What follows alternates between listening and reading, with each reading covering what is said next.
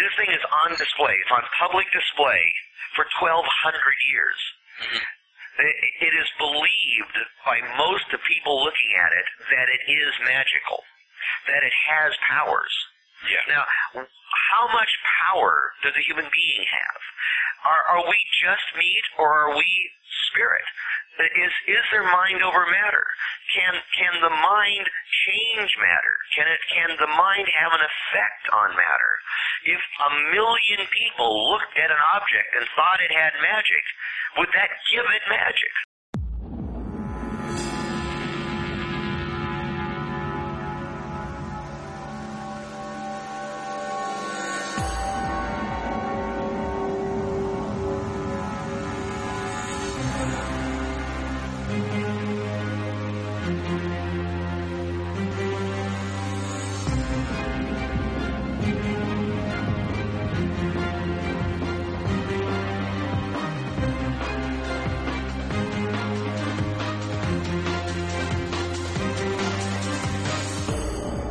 And now, ladies and gentlemen, Banal of America Audio, with your host, Tim Banal.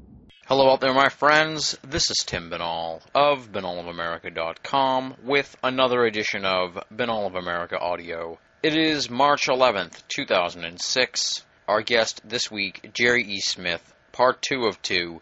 We're picking it up where we left off last week with Secrets of the Holy Lance. In part 1 of 2, we discussed the lance, where it came from, the history of the lance, the legend of the lance, and the various holders of the lance leading up to where we start off today with Adolf Hitler. So go back and check part 1 of 2 for the Passion, Charlemagne, Constantine, Queen Boadicea, and all the various factions and folks that have held on to the spear up until it got into the grasp of one Adolf Hitler, which is where we start this week. And where we go this week is with Adolf Hitler. He has the spear, how he got the spear, what he did with it when he got it, Heinrich Himmler and his bizarre obsession with the spear, what happened to the spear post-World War II, the various rumors. Is the spear in Austria the real spear? Did the spear get sent to Antarctica? We talk about Nazi Antarctic bases. We talk about Admiral Byrd and Operation High Jump. We talk about rumors of Nazis escaping to Antarctica and Argentina, and we talk about the rumors of Adolf Hitler and whether or not he faked his own death. From there, we wrap up the discussion on Secrets of the Holy Lance with some existential questions. As you heard the teaser at the beginning, sort of like what powers the spear, and irregardless of whether it was actually at the Passion. We discussed that sort of thing, some existential ponderings on the spear. And in the final half hour, we discussed Jerry's childhood friend, Jim Keith, who's very well known in the esoteric community. He passed away a few years ago.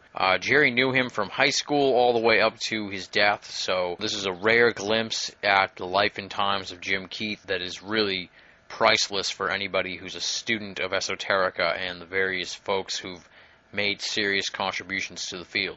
Here's a little bit about Jerry E. Smith. For those of you who are unfamiliar with him, check out part 1 of 2 for his in-depth bio that he gave us, and he discusses where he came from and all that great stuff.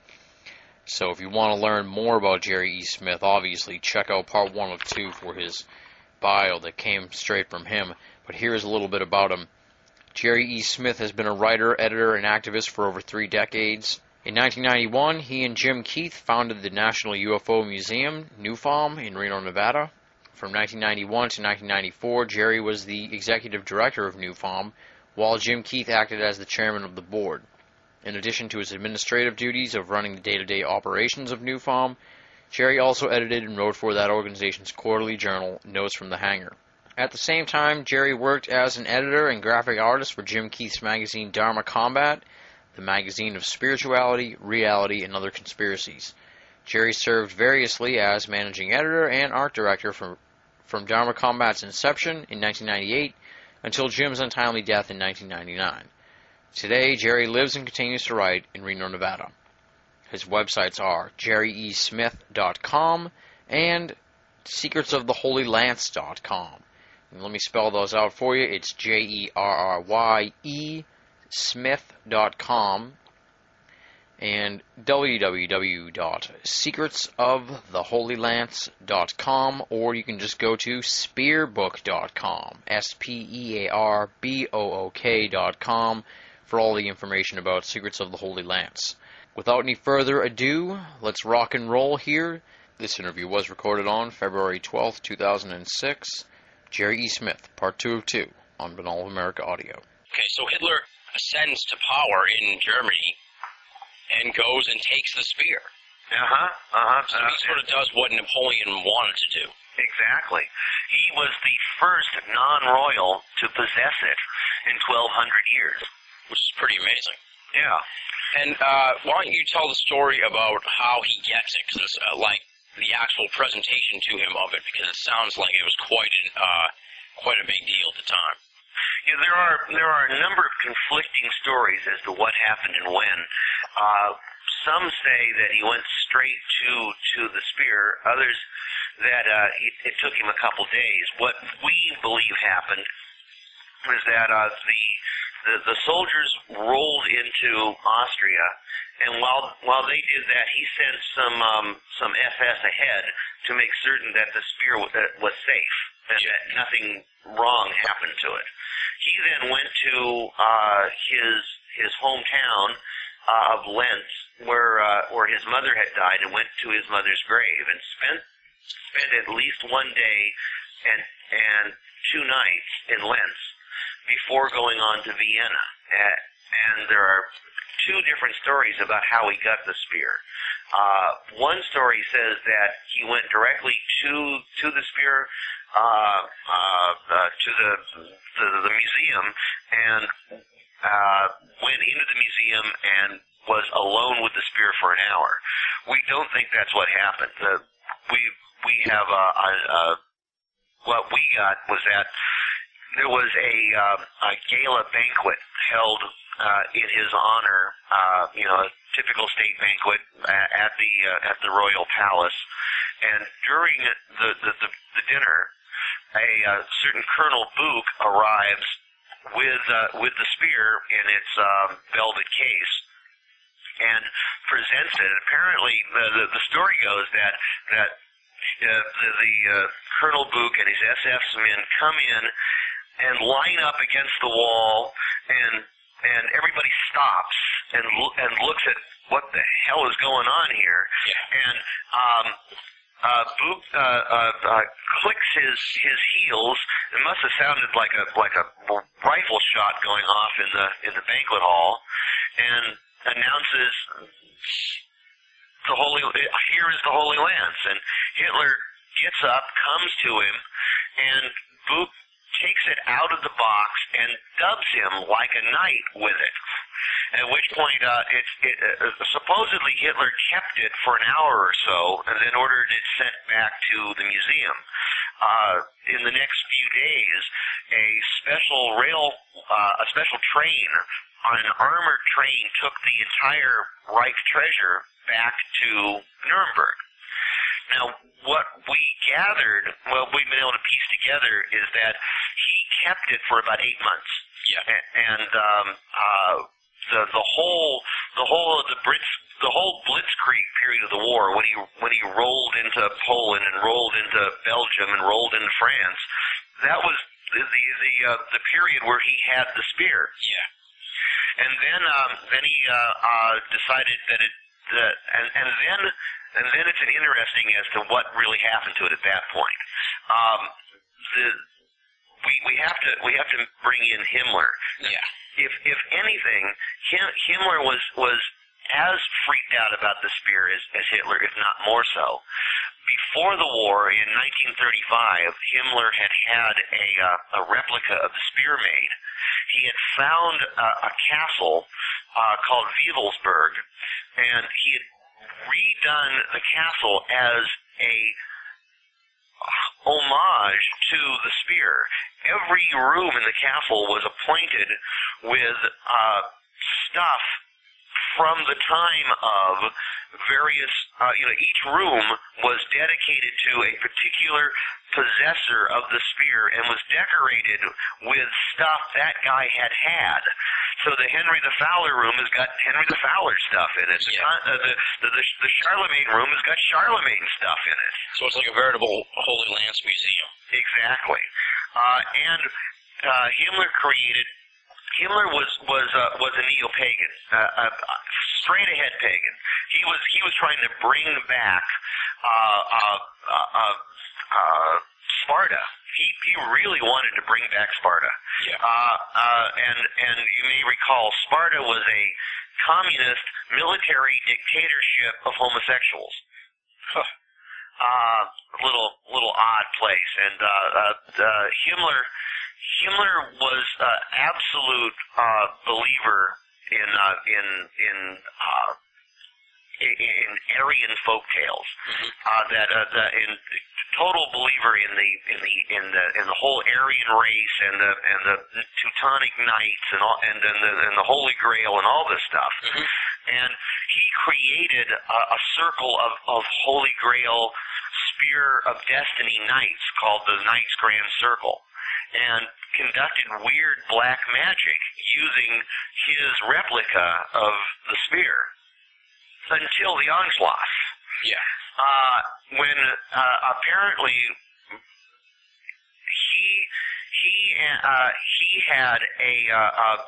he brought the greatest swordsmaker from Japan to Wieselsburg and had them make an exact duplicate of the spear.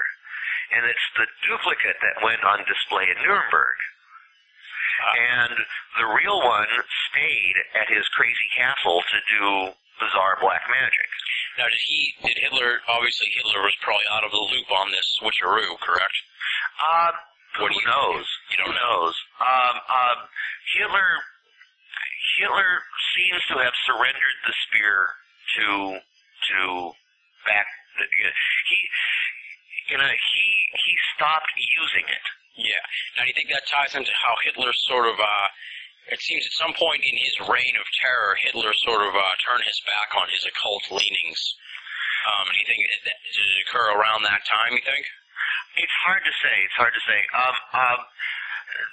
What we know about the occult in the Third Reich is not from original sources. We know basically it's all hearsay, and it's hearsay compounded on hearsay on hearsay on hearsay. Yeah. Very little of those who were in the occult bureau of the SS survived, and very little of what they said survived. So there's an awful lot of very good research done on this. But what we can see is not what happened during the war, but what led up to the war. Yeah.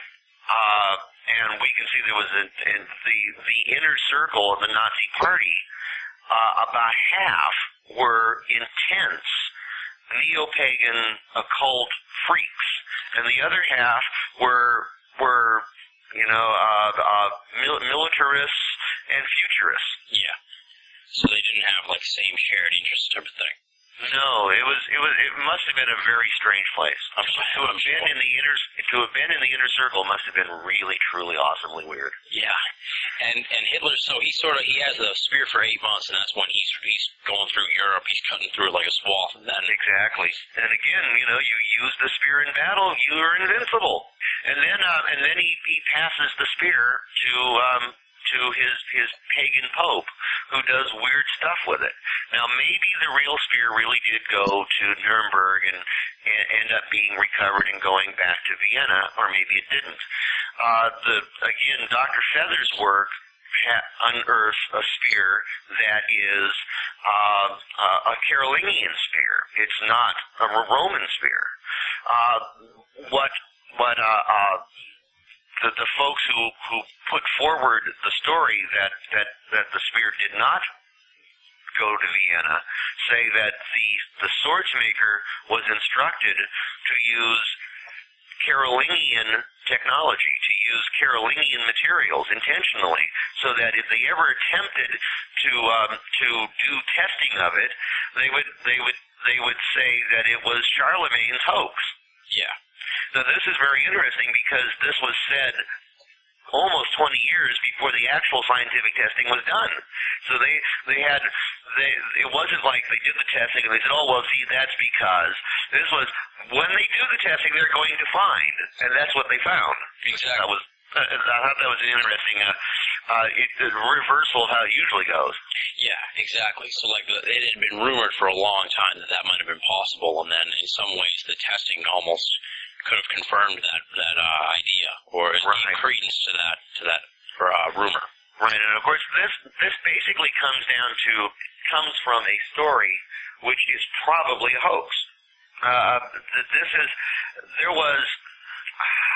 There was an American college professor who taught medicine, and he was a medical doctor. And during World War II, he had been a medic, and was one of the first people into Dachau prison.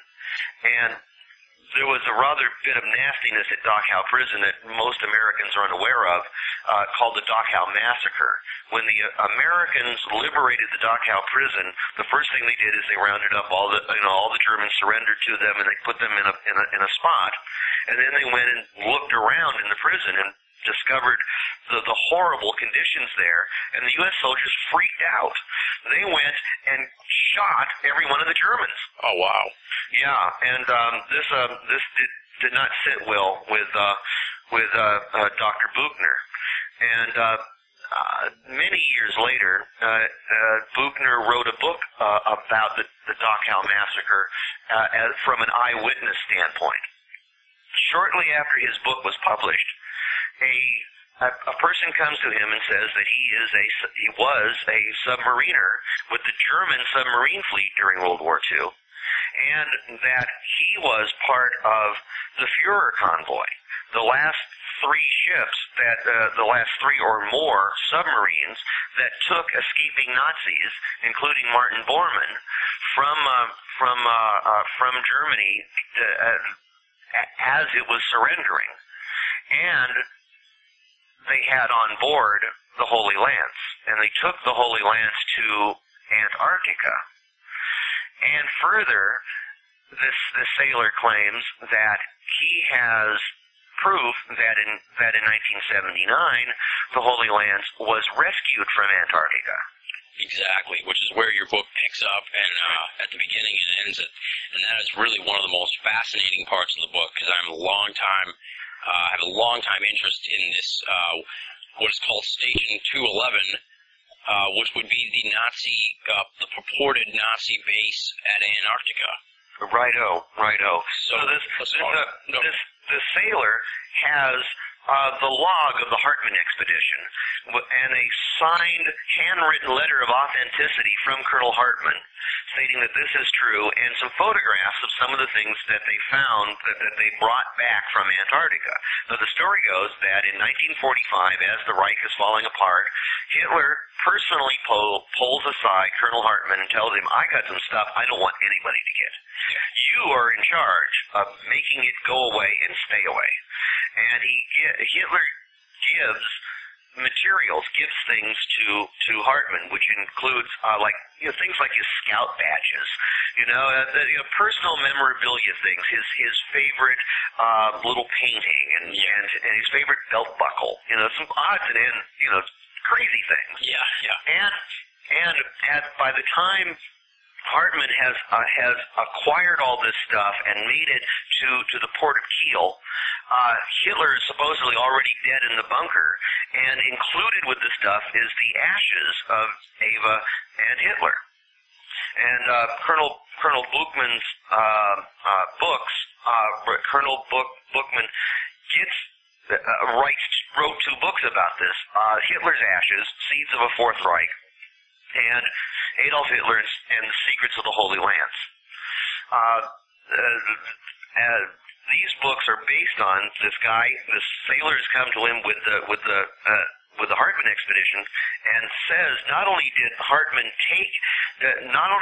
arrange to have these 8 bronze boxes of stuff put on a sub, and the sub go to Antarctica and stash it, but in 1978,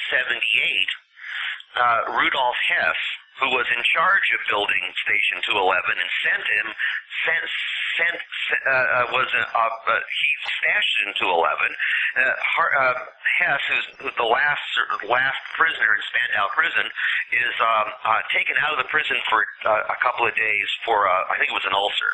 He's taken to a hospital, and while he's in the hospital, he manages to get a message out, and the message tells Hartman that he has to reconvene. He has to close the circle. He has to reconvene the circle of the Knights Grand Circle that Himmler had started.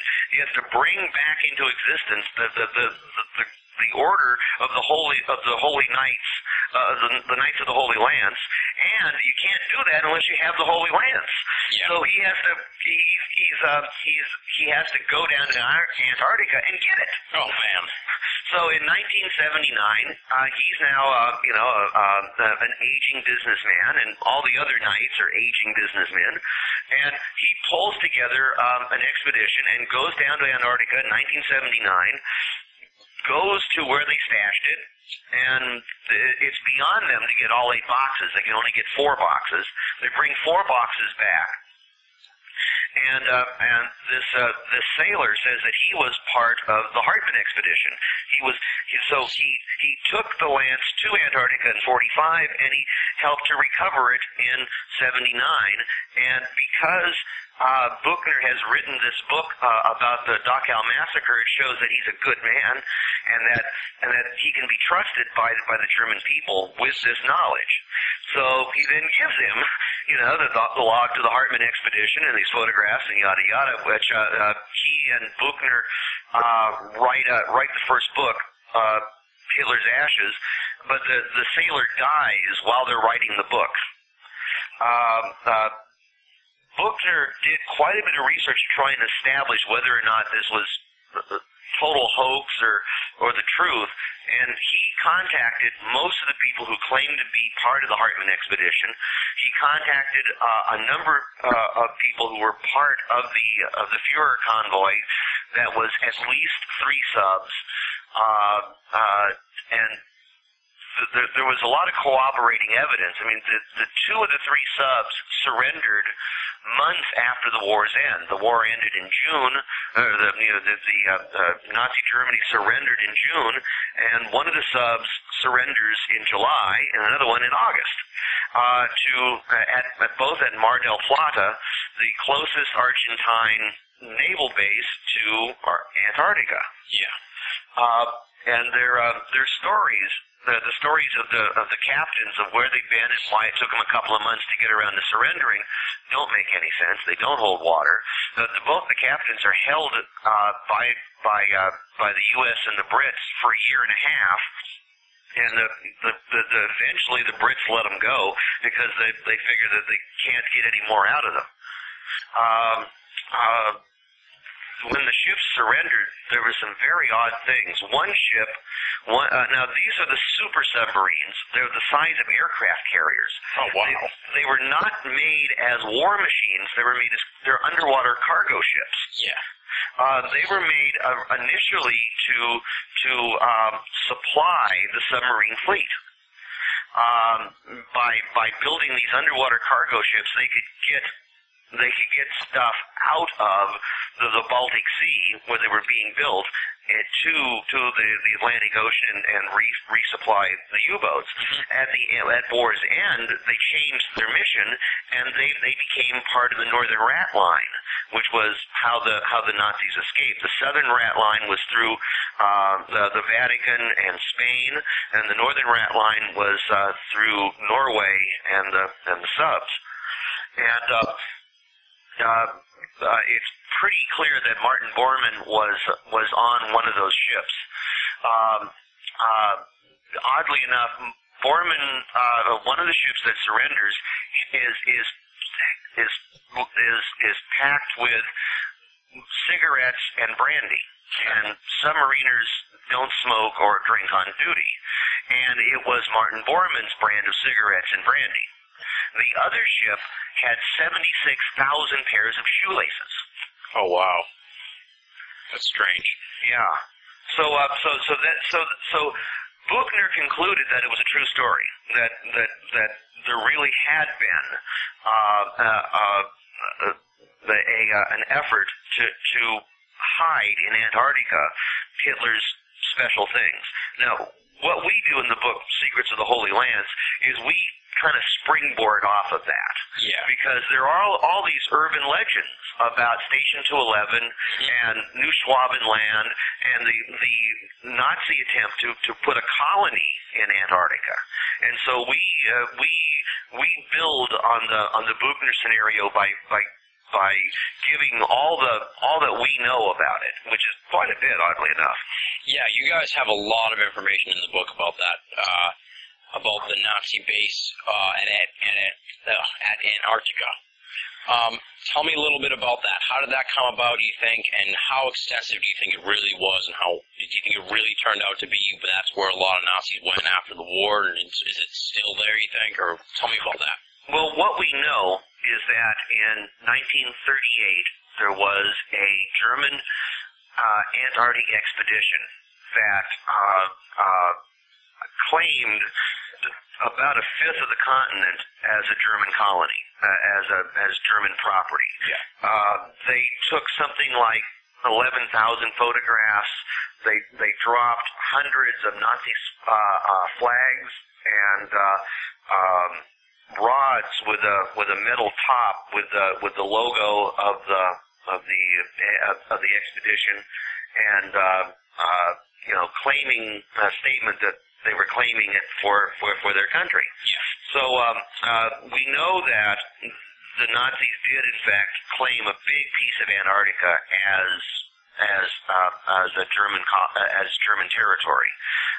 There have been literally from day one, literally from 1940 on, stories of an attempt for the Nazis to actually occupy their territory, and most of the stories say that the effort was called Station 211, or code name Station 211, and it's almost impossible to get any hard facts on this, one way or the other. The rumors, particularly the internet rumors, particularly the Russian press, is just wacky stuff. Apparently, you remember during the Cold War days that the great Russian newspaper was Pravda. Exactly, yeah. Right. Pravda is Russian for truth. Apparently, Pravda has become like the National Enquirer of Russia these days. Sure seems it, yeah. And they have been running wild stories about not only the Germans called it New Schwabenland, where at the same time, literally like 3 days later, or 3 days earlier, the Norwegians had claimed the same property, calling it Groningen or Queen Maud Land. Now, the Soviets, or Pravda is claiming that the capital of New Schwabenland is called New Berlin, and that there are between 2 and 3 million inhabitants there right now. Wow. And not only that, but then it has the city. It stretches for hundreds of miles through tunnels, through the ice in the mountains, and they have many. We have found something like 170 lakes under the ice now. And so there is this claim that these lakes are not just under the ice, they're like resorts. and the New Berlin has an alien quarter where peoples from other worlds hang out. Yeah, and it sort of ties into the whole, I don't want to say hollow earth, but like underground earth tunnel aspect of the esoteric research, would you say? Right. That was another aspect of the book, is that Himmler wasn't just crazy for the Holy Lands. He was crazy for all of he really was trying to find the Ark of the Covenant. The Indiana Jones stories are based in fact. I mean, they really were looking for it. Yeah. And they were also looking for Atlantis and Shambhala or Shambhala. Yeah. They were trying to find the entrance into the Hollow Earth. there probably is no such thing, but it's a piece of human consciousness that keeps popping up. That people keep telling stories about it. And there are so many weird connections to all this. The one is the Admiral Byrd connection. Byrd had been invited to join the 1938 German expedition, and for unknown reasons decided not to. And then in 1946-47, he leads the largest expedition ever mounted to Antarctica. And this was no scientific expedition. It was purely military. It was a U.S. Navy show run by the U.S. Navy, and it was their first Antarctic mission in 100 years since Wilkes had explored the place. And this expedition is 4,700 men, an aircraft carrier, 2 destroyers, a submarine, several dozen aircraft, both fixed wing and rotary. This was a major military expedition. And this is, that's Operation High Jump, right? That's Operation High Jump. Yeah, and that's very well known in some circles in esoterica. I definitely, if you want to know more about Operation High Jump, check out this book, because this book gave a lot of great information, because I've always been looking for more, and you guys just provided a ton of stuff. Yeah, that was a fun piece of research. I wrote the Antarctica stuff, and I wrote the ancient history stuff, and George wrote the crucifixion and the immediate aftermath of the crucifixion, Joseph of Arimathea and Queen Boadicea, and he wrote all the Nazi stuff. Nice. So I spent all my time researching either Roman politics or Station 211. Nice. And so Operation High Jump, it kind of never really got off the ground once they got to Antarctica, and the rumors are that they actually engaged in battle with Nazis. Obviously, that's not what came out in the press reports and the mainstream historical accounts, but there's always been that tinge to it that perhaps that what really was going on was some kind of battle between Nazis and the U.S. expedition there, which is what Operation High Jump was. Exactly. High Jump was outfitted with all this stuff, and they had enough provisions to be there for 8 months. Now, the Antarctic summer is a little over 3 months long. The good weather, they could maybe have squeezed 6 months out of it. They were actually there for, I think it was 16 weeks. Yeah. And they left abruptly. I mean, one day Byrd just said, "Okay, we're pulling the plug. We're leaving in an hour. Everybody pack your bags." It was like what? There was never any explanation for it. It was just a sudden, "Okay, we're going now." It's still to this day nobody has a clue why. Yeah, it's very mysterious. And Byrd has a sort of weird tie-in to Antarctica altogether. Not only what you said about how he was invited to the original Nazi or German expedition to Antarctica, but then later on, was this after High Jump that he had the diary and the purported flight into the middle of Earth and all that crazy stuff? Okay, it is literally crazy stuff. What it is Byrd had a son, and sometime, I think in the 1960s, Byrd's son started came up with this diary of his father, in which it was claimed that Byrd had flown 600 miles into the Hollow Earth and met the king of the Hollow Earth and had dinner with him, and long conversations and yada yada. Well, Byrd's son was stone crazy and just made this thing up. But it's gotten a lot of circulation. A lot of people think it's real. But there's no real credence to the Byrd diary.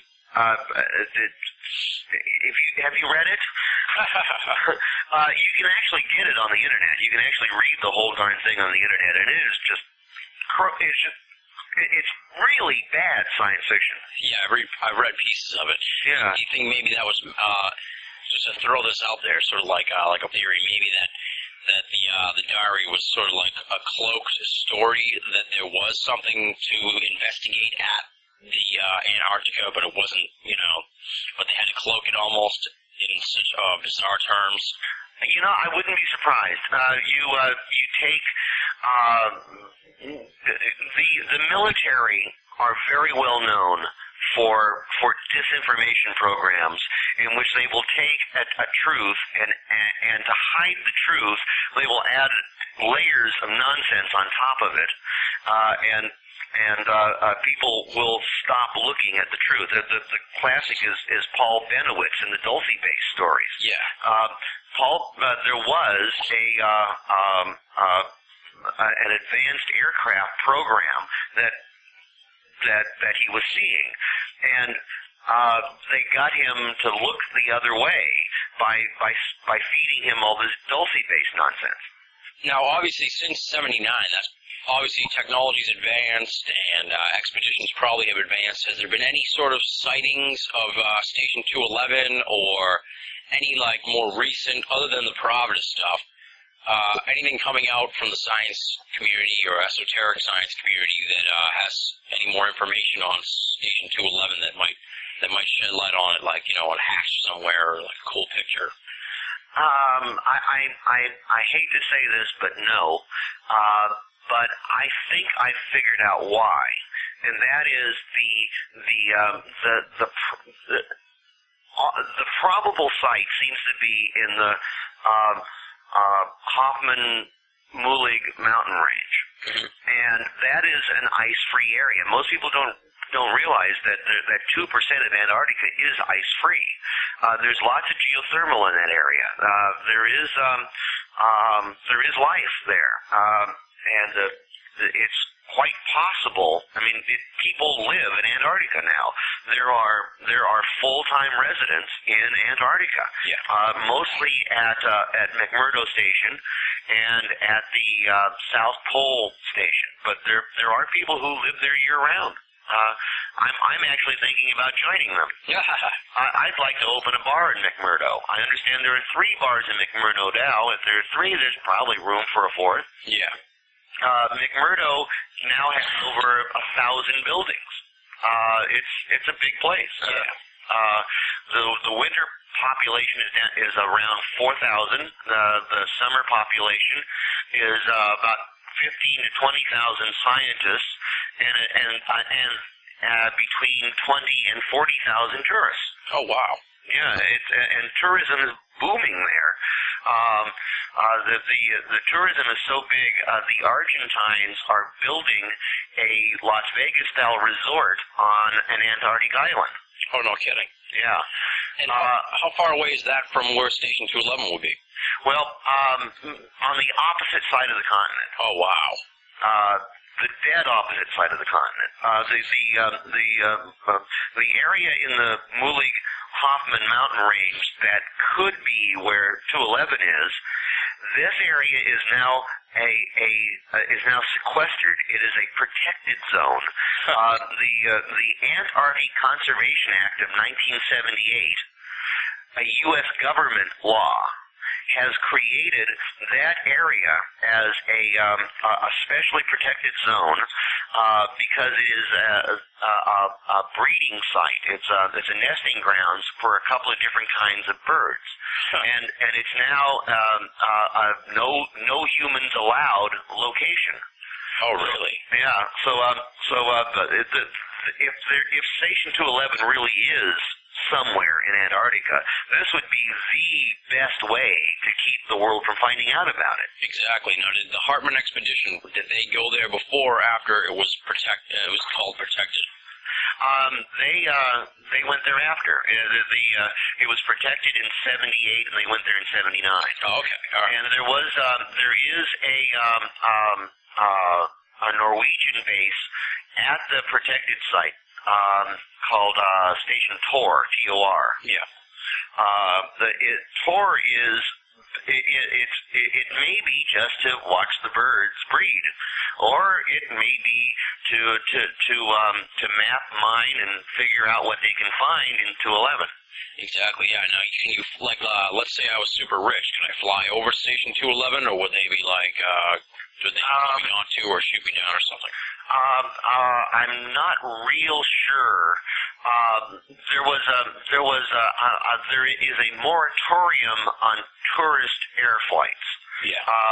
A tourist plane about 5 or 8 years ago, crashed into Mount Erebus, which is the only active volcano in Antarctica. It's a few miles from McMurdo, and this tourist plane was trying to land at McMurdo, and it crashed into Mount Erebus, and they banned tourist flights. I don't know if I don't think there's any civilian flying taking place in Antarctica right now. Yeah. Well, unfortunately, I'm not super rich anyway, so that won't be a problem for me. Yeah, but there was a U.S. Navy event recently that was reported to the world as one thing, and it may have been something else. The U.S. Navy may have been searching for 211 a couple of years back. What it was is during Operation High Jump, there was one admitted air disaster in which one of the flying boats, one of the TBYs, crashed and burned, and half the crew were killed. I think it was like 4 guys were killed, and they never recovered their bodies. So I think it was 2003, the U.S. Navy went looking for the crash site and didn't find it. But did they go looking for the crash site, or were they really looking for 211 and use the crash as an excuse? Exactly, yeah. And one of the other aspects of the book that you get into pretty heavily, and like you said, you've done your own research into it, was the shadowy circumstances of Hitler's death. We're kind of bringing it back here now to the end of World War II, and how mysterious Hitler's death was. Nowadays, it's sort of accepted as fact that he killed himself in the bunker, but back then it was actually pretty controversial at the time. It was kind of like how Bin Laden is now, where they're like, is he alive or not? At least back then, it was sort of like they claimed he committed suicide, but there was never really any proof about it, and there never really has been. Correct. Right. You actually hit on one of my favorite pieces in the book, because George first drafted that, and then I went crazy and added a great deal on that. And in the process of researching it, I found the Hitler's home address in Argentina, and went, "Wow, this is so good!" Oh, nice. Yeah. So in 2004, an Argentine published a book that is a tour guide to where the Hitlers lived. And he grew up in the town, and so he knows all these. It was a town that had a bunch of Nazis, and most of them came via submarine. They came in the Fuhrer convoy. Yeah. And so he grew up with these guys. Oh, man. And so he wrote a book exposing where they lived, and it's got like diagrams and maps and everything, so you can actually go and check out the Hitler's house. Oh, wow. Needless to say, we don't believe that he died in the bunker. Then there's the evidence of him dying in the bunker is all hearsay. It's all secondhand. When Berlin fell, the Soviets took it over, and they did not allow the Allies, the British or the Americans, in for 8 weeks. And by the time my 8 weeks were up, the evidence in the bunker was completely muddled. There was no way you could do any sort of forensic study from that. There was a U.S. You may remember during the Gulf Wars, we had a guy who always knew where Saddam Hussein was, right? Because they're trying to shoot him, which a lot of people thought was playing dirty. But we had a whole branch of intelligence tracking where is Saddam this minute. Well, during World War II, we did that also. We had a full bird colonel with a department tracking where is Hitler right now, and he was one of the first people in the bunker. And he said that what the Soviets said was bunk. The evidence that the Soviets presented was one of Hitler's hats and one of Ava's panties. And these things had scorches on them, and supposedly, this is what's left from them burning him. Yeah. Later, the Soviets dragged out an autopsy that was clearly false, because the autopsy was of a man with one testicle. Now, the whole bit about Hitler having one testicle was an urban legend. Yeah. He was a normal man, at least physically. Yeah. And so the Soviet autopsy is clearly nonsense.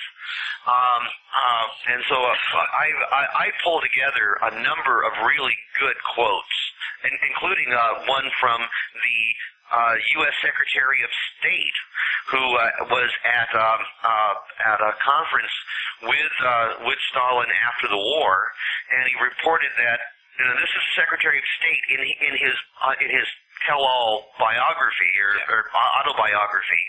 He says that at this dinner party, at one point, Stalin gets up and comes over to him and clinks glasses with him, and he decides to ask, and he asks Stalin, "Do you think Hitler died in the bunker?" And Stalin says, "No, he escaped. He went either to Spain or Argentina." Yeah, that's pretty powerful stuff. And that sort of speaks to the idea that a lot of the top-level Nazis probably escaped, and at the time, I guess Germany was just completely decimated, and Japan obviously was destroyed, so it was probably in the best interests of everybody at the time, I guess, to say, to just go with the story, right? Right. At the time, most of America did not believe that he died in the bunker. Opinion polls taken throughout the 50s were the majority of Americans, like 75 to 85%, thought Hitler had escaped. And there were Hitler sightings, like Elvis sightings, that went on for decades. And some of the Hitler sightings were hilarious, and some of them were, wow, that might actually have been him. Yeah, that's pretty fascinating, and the book is awesome for that stuff too, especially just tons of in-depth material on the potential of a Hitler escape, which has really been fascinating. As time goes by, and a generational thing that just becomes accepted as fact, when more than likely it may not be. Yeah, that really is the nature of history. Is most of what's accepted as being fact never happened. Yeah. So the spear ends up in Antarctica and possibly. Actually, when I started telling you the story, I said I think it's a hoax. I think Colonel Buchner was the victim of an incredibly elaborate hoax. I don't think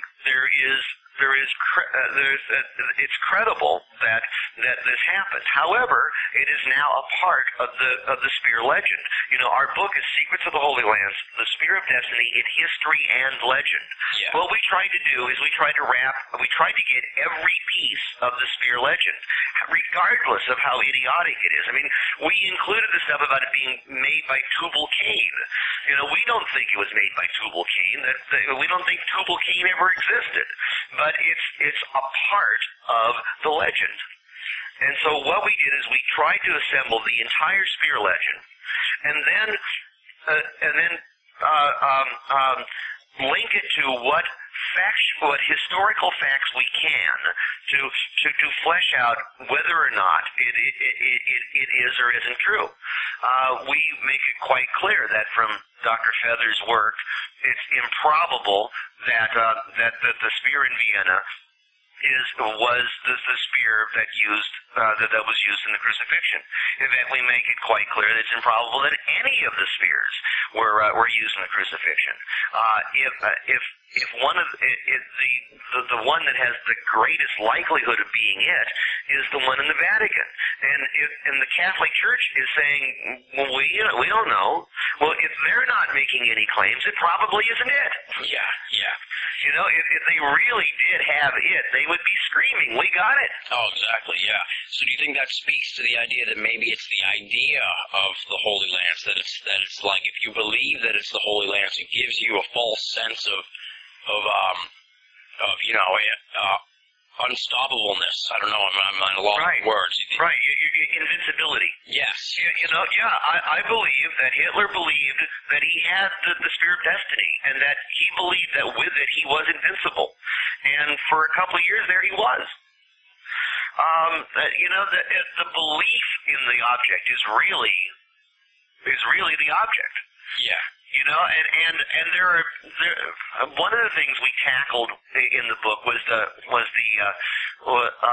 these bizarre supernatural stories around it. And one of the questions, one of the areas, I'm not really sure whether I managed to get this into the book or not.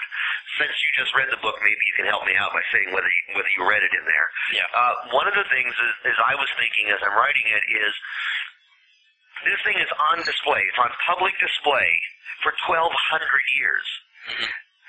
It is believed by most of the people looking at it that it is magical, that it has powers. Yeah. Now, how much power does a human being have? Are we just meat, or are we spirit? Is there mind over matter? Can the mind change matter? Can the mind have an effect on matter? If 1 million people looked at an object and thought it had magic, would that give it magic? Yeah, that's an interesting idea. Yeah. Even if it is a hoax upon a hoax upon a hoax, it still might do what it says it does. Exactly, yeah. Because like you said, if it's been on display for 1,200 years, it sort of builds upon itself. Exactly. The belief, almost like how money is really paper, but it's worth something to everybody because they believe it's worth something. Right, the Federal Reserve notes are just dirty pieces of paper. Exactly. But everybody wants some. Yeah, exactly, yeah.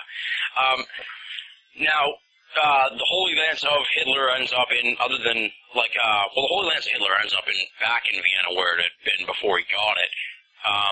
Do you ever see a situation where the lance, throughout human history, various folks have had the lance or claim to have the lance and been these powerful leaders, and now we're living in modern times. Do you expect to see a time in the future? Can you envision that someone's going to want that lance, or someone's going to show up claiming to have the other, the real lance, type of situation?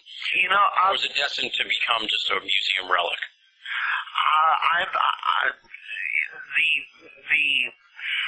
The materialist modernist in me says it's just a museum relic.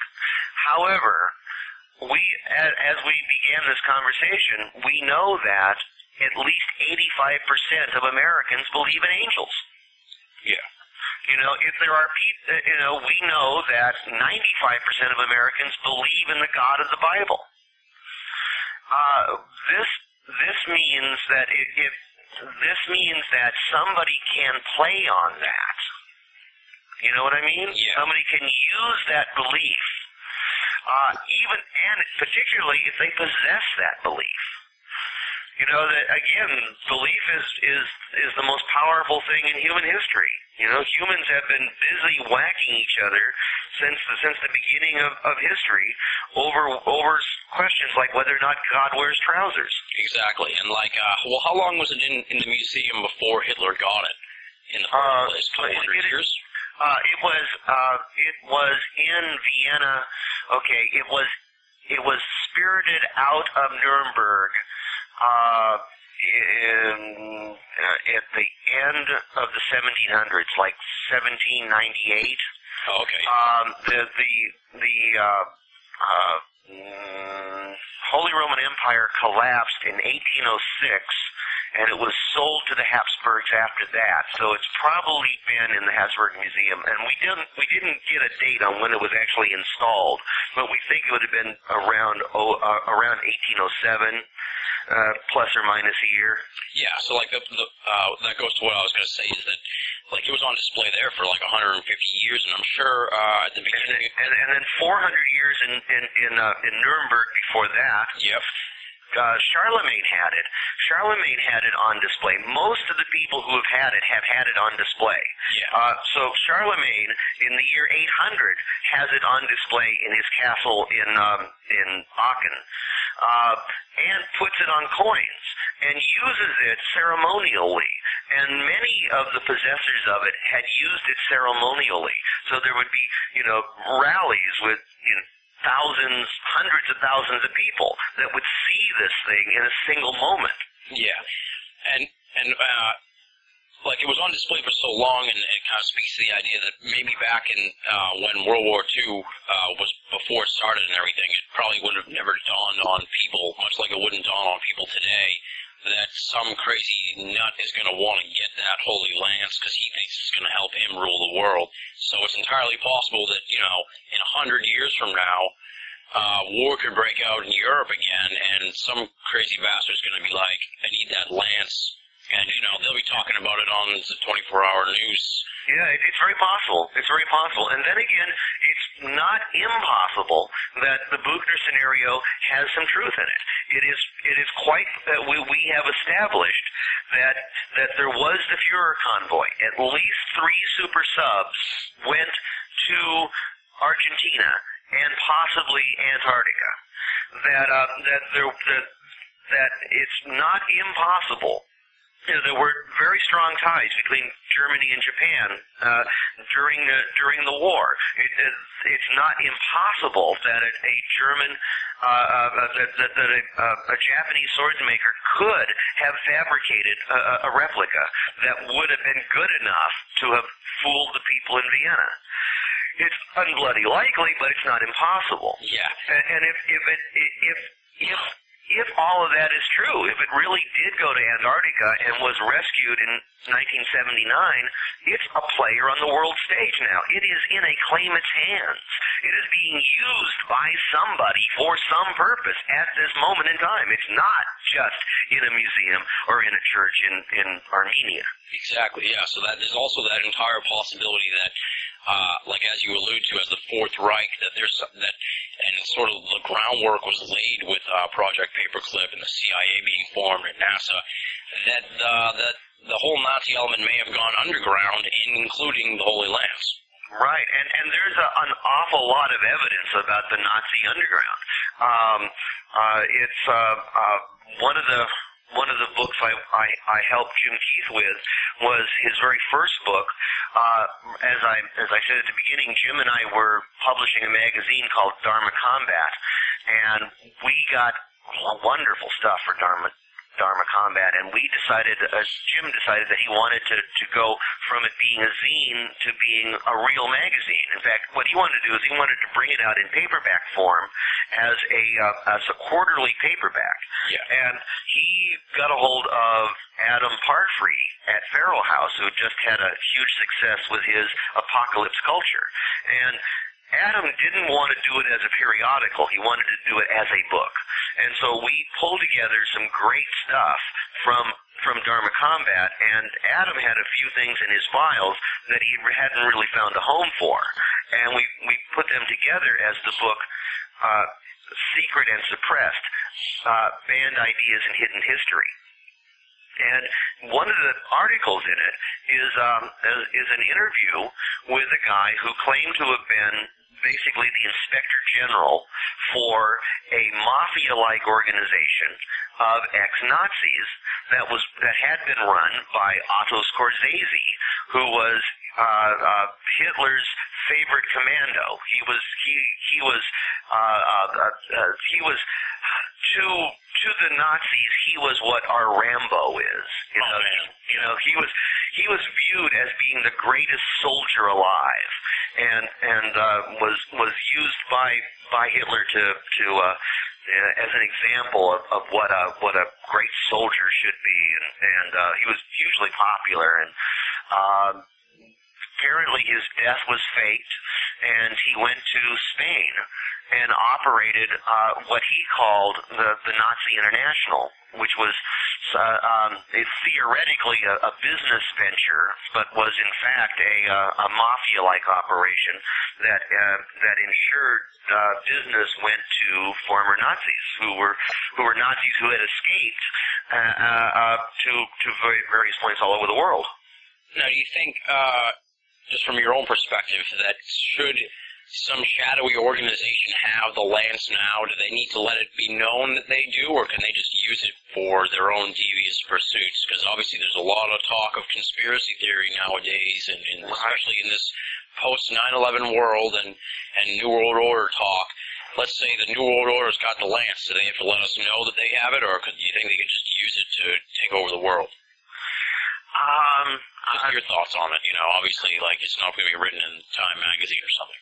Yeah, I doubt if the people who have the lands today, if it's not the one in Vienna, if it is hidden somewhere in the world, it's hidden for a reason, and they would only bring it out if it had propaganda value to bring it out.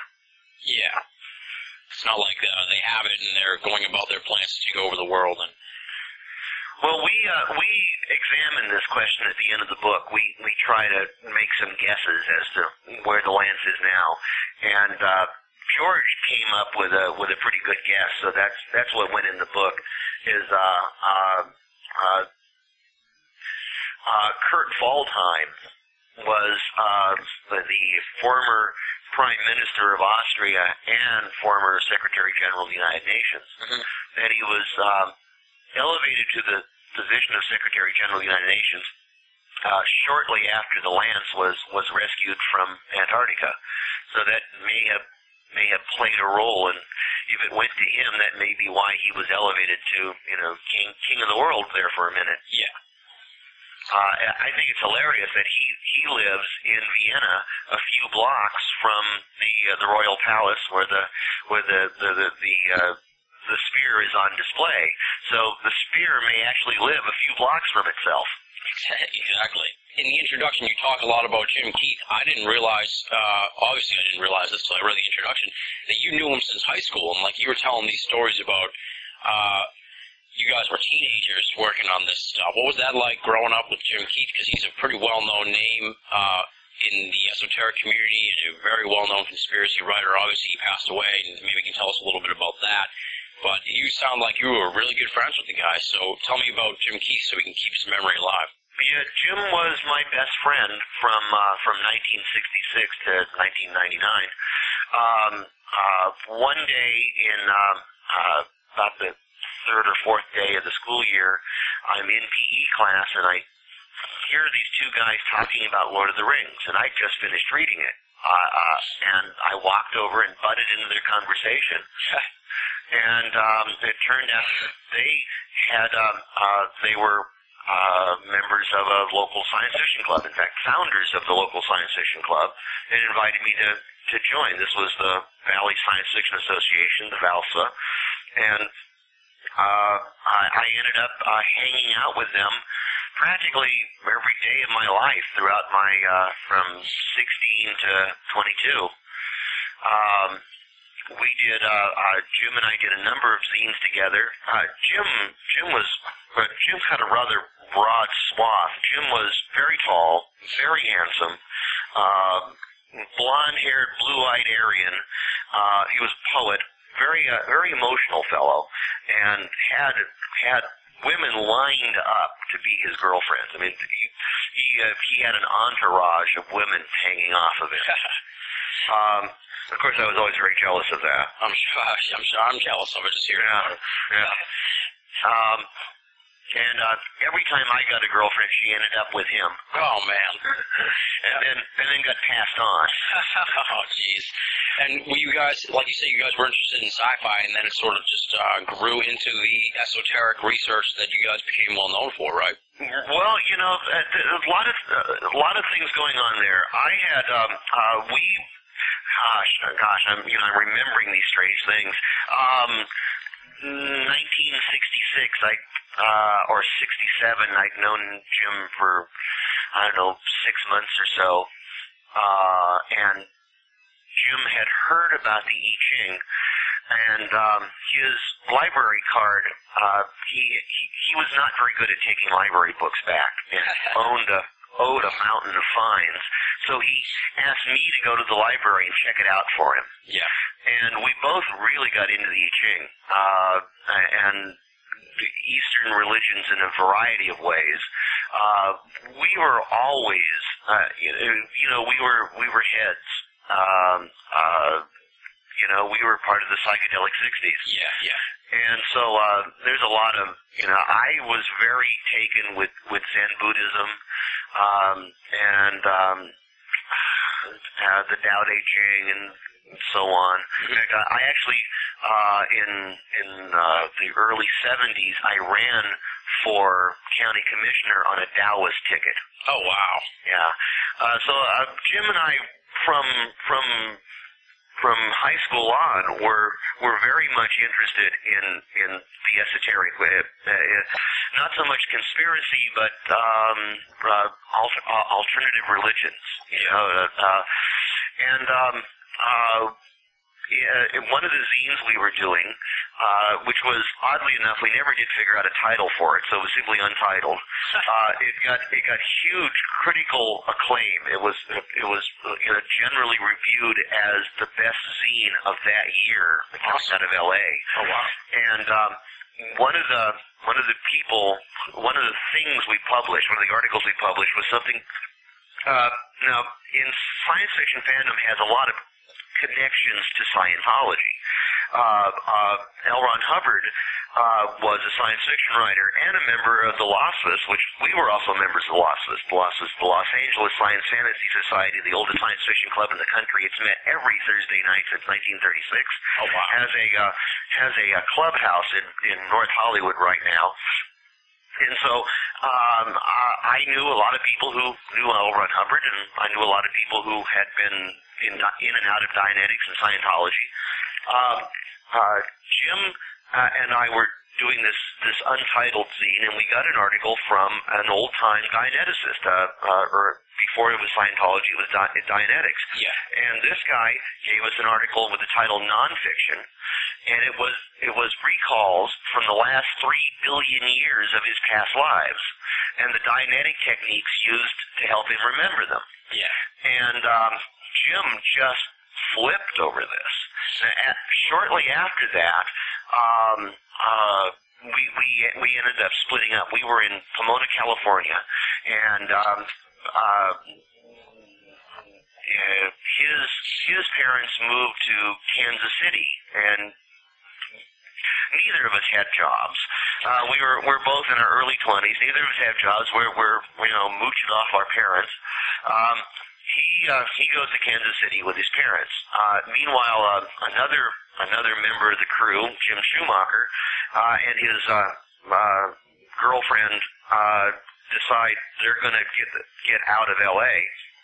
And I end up moving with them to Klamath Falls, Oregon. And I don't see Jim for a couple of years. And then he shows up on my doorstep one day, and again, he's very emotional. He's crying continuously because his love affair just went south on him.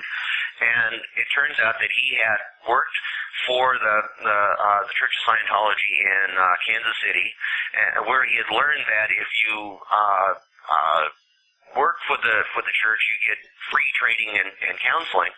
So he had signed up for the free stuff and was working for them, and then had gone to Riverside, California, and worked for the church there. Yeah. And that's when he fell in love with this girl, and then she broke his heart, and he didn't know what to do, so he came and mooched off me. And this was summer of '75. No, I take that back. He showed up just before Thanksgiving '74. Okay. I'm working as a busboy, and I'm sick of working as a busboy. I throw in the towel on that, and I don't have a job. He doesn't have a job. Summer '75, I go down to San Francisco. Now, he's having me read. He's telling me, every day he's telling me how wonderful Scientology is and all the wins and gains he's got and how perfect the tech is and yada, yada. Yeah. So I go down to San Francisco, summer of '75, and to attend a science fiction convention, and I'm staying at a friend's house, and he's one of the Valsva crew who had left Pomona and moved to San Francisco. He's living in Noe Valley, if you know where that is, which is a little off from the Haight, and I'm staying on his couch, and I decide before going back to Klamath Falls to just check out Scientology, see what it looks like. Yeah. Somehow I ended up becoming a staff member and worked at the Church of Scientology San Francisco for 3 months, which annoyed my friend because I'm camped out on his couch. Yeah. That came to an end, and I went back to Klamath Falls, and by this time I'm a true believer. Jim's a true believer, and I'm in Klamath Falls for a couple of months, and we did another zine together called Skyline Klamath Falls. And one night during a blizzard, snowstorm, we're waiting for our printer to show up. He never shows up. And I say, well, I've had enough of this. And I joined the monastic order of Scientology called the Sea Org. And a couple of days later, I'm in L.A. wearing a mock naval outfit and working in a Scientology facility. Jim stayed in Klamath Falls for a number of years, and then he went down to Reno to visit his parents, and while he's there, his father had a heart attack, gets a triple bypass, and never really quite recovers from it. And Jim finds himself now living in Reno as babysitting his father. Yeah. I escaped from Scientology and I'm back at my parents' house, which every day is I got to get out of here. I worked for a couple of years as a travel agent, and then I'm using all my free travel benefits to go up to Reno to go over writing projects with Jim, because we're now really serious about becoming writers. Yeah. This is the mid '80s, and we have pissed away a decade on Scientology and bad love affairs, and finally I decided, I'm wasting my travel benefits. I'll just move there, and I moved to Reno just about 20 years ago. And Jim and I really tried hard to be fiction writers. We cranked out a great deal of fiction. Some of it sold, most of it didn't. I got into this ghostwriting gig and did a lot of ghostwriting that didn't make much money or get me any press, and that was sort of depressing. And then we did Dharma Combat, and that got us into a very unusual scene. We discovered the Patriot movement, and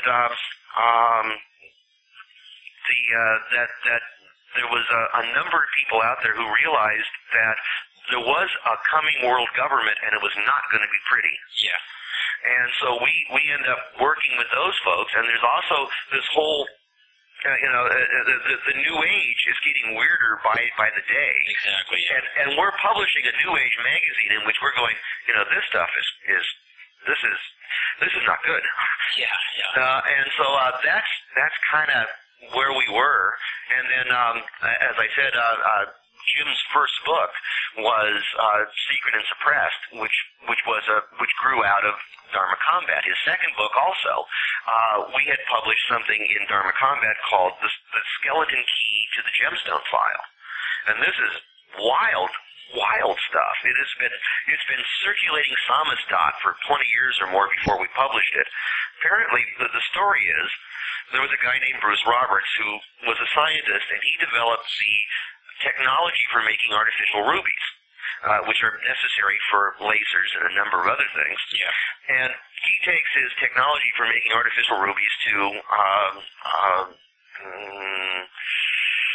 Howard Hughes, and Howard Hughes stole it. This really pissed off Bruce Roberts, so he then starts making artificial rubies and selling them as real ones. And using that to raise money to find stuff about Howard Hughes. and he writes his mom like daily letters of what he finds. So eventually he ends up with like 1,000 letters that are all the stuff he's found. And there's a woman on the California coast who's been looking into the JFK hit and the Nazi connections to it, and doing a little radio show called Conspiracy Corner named Mae Brussel. And Mae Brussel is like the queen of conspiracy. And he shows up with these 1,000 letters that what he's found is that Howard Hughes was kidnapped and murdered by Aristotle Onassis, who was the guy who paid for the JFK hit. The day he shows up at Mae Brussel's place, it just happened that there was a reporter from Playgirl magazine named Stephanie Caruana visiting and interviewing Mae at the time. She offers to read the 1,000 letters and put them in and make a digest of what's in them. So this becomes known as the his letters are the gemstone file. And so her digest of it, her abstract of it, is the skeleton key to the gemstone file. Now, we published this in Dharma Combat, and it turns out there's this guy named Ron Bonds who has been collecting every known copy of it. And he gets in contact with Jim Keith. They bounce some ideas off of each other, and they decide to produce a book. Ron creates a publishing company, which he calls Illuminet, and Jim writes the first book for Illuminet, which is the Gemstone File, which is Jim doesn't really write the book so much as edit it. It's a collection of, it's an anthology of articles written around either supporting or trashing the Gemstone File. And he comes in contact with a lot of the key movers and shakers in the conspiracy movement. Ron Bonds creates holds a convention he lives in the Atlanta area, and he holds a science fiction goth conspiracy convention. And apparently it was what really made Jim's career, going there and meeting in the flesh some of the major shakers in the movement. And out of that came his career. And I to this day I kick myself for not having gone. I bet. And you stayed close to him up until his untimely death. That must have been quite a shock. It was a surprise. It wasn't really like, it was an accidental, I wouldn't even say accident, it was sort of like a fluke death, right? Yeah, it was very odd. My co-author on Secrets of the Holy Lance is George Picard, whose previous book was Liquid Conspiracy, and George and Jim went to Burning Man together. Burning Man is the world's greatest art festival. It's held for held for 8 days in the Nevada desert, about 120 miles north of Reno, in a place called the Black Rock Desert. And there were probably about 28,000 people there the year that Jim and George went. And that was George's second time to go and Jim's first. And at Burning Man, it's not like a rock concert. It's not one big stage and everybody sits looking at it. It is a full-on city. It is the 7th largest city in the state, with hundreds of miles of streets and major art installations and major art events taking place continuously. At any given year, there are 100 or 200 stages. Oh, wow. Well, they were on a stage that was set up for a band who called themselves the Black Rock Rangers. And at some point in the middle of the night, around 1, 2 in the morning, they realized that they were the only people sitting on the stage, that everybody had gotten off and left them there, and they'd been so busy talking to each other they hadn't noticed it. So they decided, well, let's go somewhere where there's some action. And George jumped down and took a couple of steps and then turned to say something to Jim and realized that Jim wasn't there. And he looked back, and Jim is in a pile at the foot of the stage. And it had only been about 3 or 4 feet high. And Jim was a very large guy. He was like 6'4", 6'6". Oh wow. He wasn't fat, but he was overweight. I would guess he was pushing 300 pounds, probably 280, 290, something like that. So he's stocky. Yeah, he was. His calves were bigger than my head. Oh, wow. And he went down hard. I mean, they'd been drinking all day for a couple of days, and he didn't know his own strength. Went down, and they couldn't tell what had happened exactly. And they went to the medical tent, and the guys at the med tent couldn't tell whether it was broken or sprained. And Jim is just, it's nothing. I'll get over it. Mm-hmm. And so George takes Jim home. And so it's a 3-4 hour drive back, and they get in about sunrise, and it took Jim 45 minutes to crawl from the car to his living room. Oh, Jesus. Now this is, I think, Sunday morning. Yeah. Jim was the sort of person who simply refused to fix anything. Yeah. When he died, he lived in a mobile home. Neither of the doors actually closed. A third of the windows were broken out. The shelves in the kitchen didn't hold anything because they'd all collapsed. Jim simply refused to fix anything. If it broke, he just left it. So he broke himself, and he refused to fix it. He had 2 daughters. I believe they were 11 and 13 at the time, and he ordered them not to call the hospital, not to call the ambulance, that he'll get over it. Well, the girls didn't know what to do, so they called Jim's sister, Aunt Kathy. Yeah. And so Aunt Kathy drives down from Portland. Oh, she gets there about Tuesday. Takes one look at him and says, "You're going to the hospital, buddy," because he hadn't moved off the floor for 2 days. Yeah. So they get him into an ambulance, and he gets to the hospital either Tuesday or Wednesday, I forget which. He gets there, and it must have been Wednesday. He gets to the hospital. He gets there, and of course, having not moved, with a broken leg, his blood chemistry is shot, and they got to stabilize him. So they keep him overnight. And the last non-medical person to see him alive saw him about 2 o'clock Thursday afternoon. And she said that when she came into his room, there were 2 massage therapists giving him physical therapy. Yeah. Now, he goes into the OR, and apparently he makes it out of the OR, goes into ICU, and dies from a blood clot to the lung. Yeah. Now, that physical therapy ensured that if there were any blood clots, they would get loose and go somewhere nasty. So I put his death down to, at the least, medical malpractice. Yeah, yeah. So you think, you're not like a big subscriber to he was murdered type of thing. You think it was just probably by just a lousy medical work? Yeah, that hospital is infamous for lousy medical work. Oh, really? Here's a good example of this is Jason May. You may know Jason May. He acquired the RFK archive from the LAPD.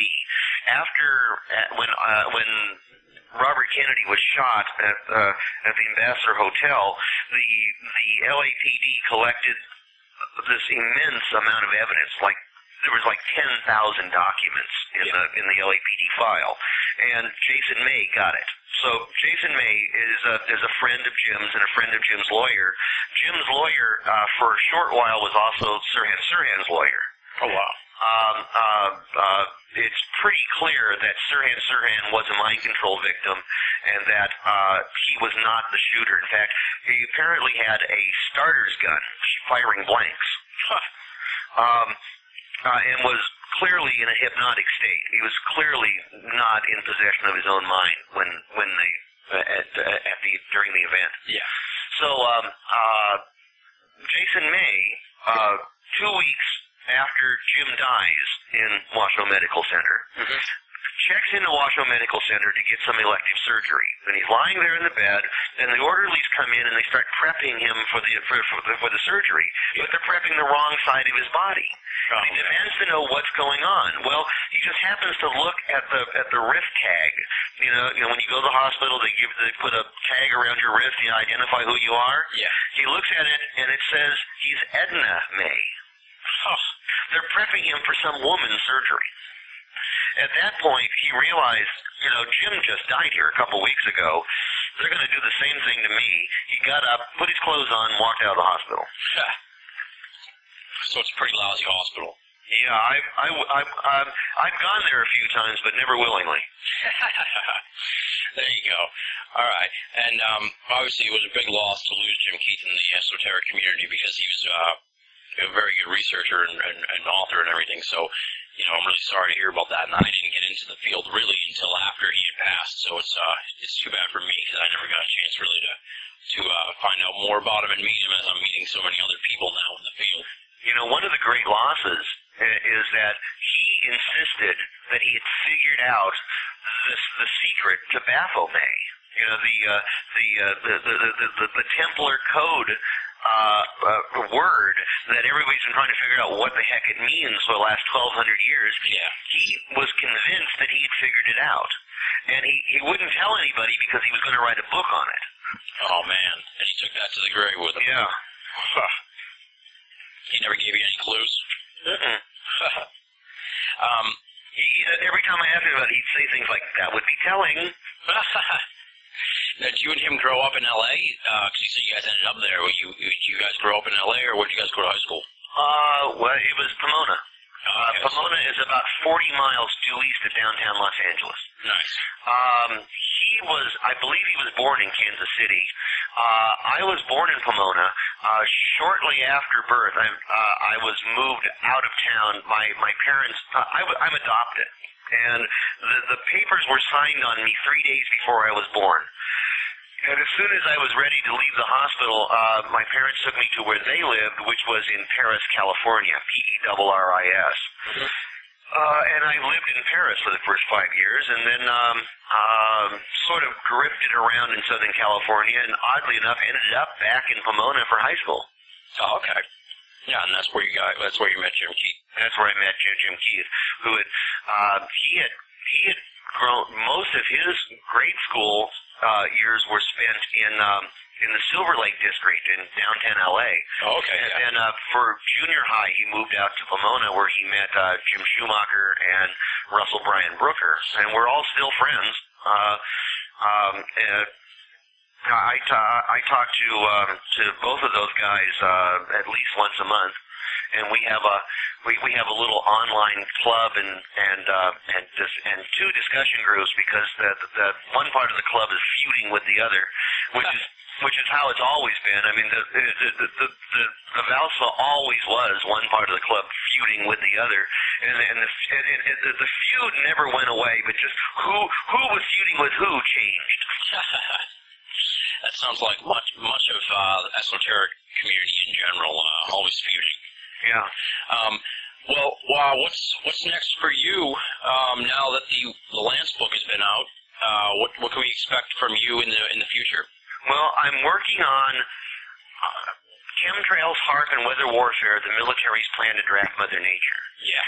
And while I'm working on it, I have a pretty sweet deal from my publisher. My publisher owns most of the town of Kempton, Illinois. He, as well as his house, he owns several other houses, and two houses are open as guest houses. One is the World Explorers Club clubhouse, and the other is the Knights Armory Bed and Breakfast. And I'm staying in the Knights Armory Bed and Breakfast. So I'm living rent-free while I'm writing the book, but I'm working at the bookstore. The Adventures Unlimited Press has a bookstore and fulfillment center and warehouse here in town. Also has a bar and grill.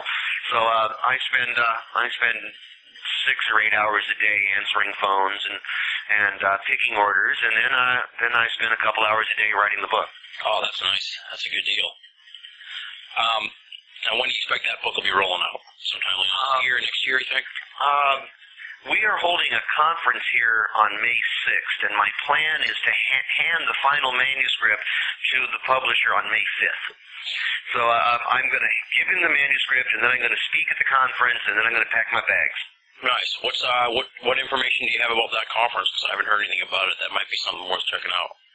Well, it's May 6th. Actually, that's when the talking is going to be. It's going to be a 3-day gala, May 5, 6, and 7. Friday the 5th, we're going to have wine and cheese reception and all night drinking, and then Saturday we'll have a number of speakers. They will include David Hector Childress speaking on Mu, Atlantis, and Power Systems of the Gods. Christopher Dunn, who wrote the Giza Power Plant, where he has made the great breakthrough in Egyptology. He has conclusively proven that the Great Pyramid is not a burial mound, but was in fact a machine. And so his topic is going to be evidence of ancient machining. A number of other speakers are going to be like William Henry speaking on Cloak of the Illuminati, and myself speaking on Secrets of the Holy Lands. All in all, I think there's 7 speakers. Awesome. And it'll go late into the evening, and we'll have a banquet. And then Sunday is sort of your basic dead dog party of people hanging out and getting autographs and recovering from the hangovers. Yeah, networking and that kind of thing. Yeah, awesome. And again, that's in Kempton, Illinois. Kempton is about a 2-hour drive south of Chicago's O'Hare Airport, about halfway between Chicago and Champaign, and it's just about dead center between I-55 and I-57. Okay, now, is there a web address for that, or could they do a Google search for the name of the conference, or what's the best way to find information? Well, through your website, you think? Yeah, it's on the World Explorers Club website, which is www.wexclub, WEXCLUB.com. Okay, and let's give out your websites here. It's jerryesmith.com, and that's JERRYESmith.com, SMITH. And for information about the book, it's spearbook.com, correct? That is correct. Spearbook is it's got some technical name, but it's not really a website, but it'll bounce you over to the website, because the real name for the website is secretsoftheholylands.com, and that's just the front page. And then to go to the main page, it's secretsoftheholylands.com / squiggle things and weird equals page 1 nonsense. Nobody can remember that. I can't remember that. So just spearbook.com. You don't even need the darn W's, just spearbook.com, and it'll take you there. Awesome, and that's SPEARBOOK.com. And if you want to just pick up the book, if you want to just call the number is 1-800-718-4514, and that's the Adventures Unlimited press order line. Right? Righto. 1-800-718-4514. Call during normal business hours, and Beth and Mary will be happy to take your order. Yes, and tell them you heard the interview on Banal of America Audio. Now, to get an autograph copy, go to Spearbook. At spearbook.com, you can get a copy autographed by both the authors. To get if you call Beth or Mary at Adventures Unlimited Press at 1-800-718-4514, if you tell them you want an autograph copy, I will autograph one to you. But it won't have George's autograph. You got to go to spearbook.com to get George's autograph. Okay. Or you can just go to Amazon.com, or you can go to BarnesandNoble.com, or you can go to your local Barnes and Noble. It's in all major bookstores. Awesome. And you can get it at Amazon.com for a discount, but no autographs. Okay. And once again, we'll give the number out again one time, 1-800-718-4514, and call during business hours. Don't call at 2 in the morning. Well, you can, but you'll get an answering machine. And I know most people are a little queasy about leaving their credit card numbers on an answering machine. Yeah, exactly.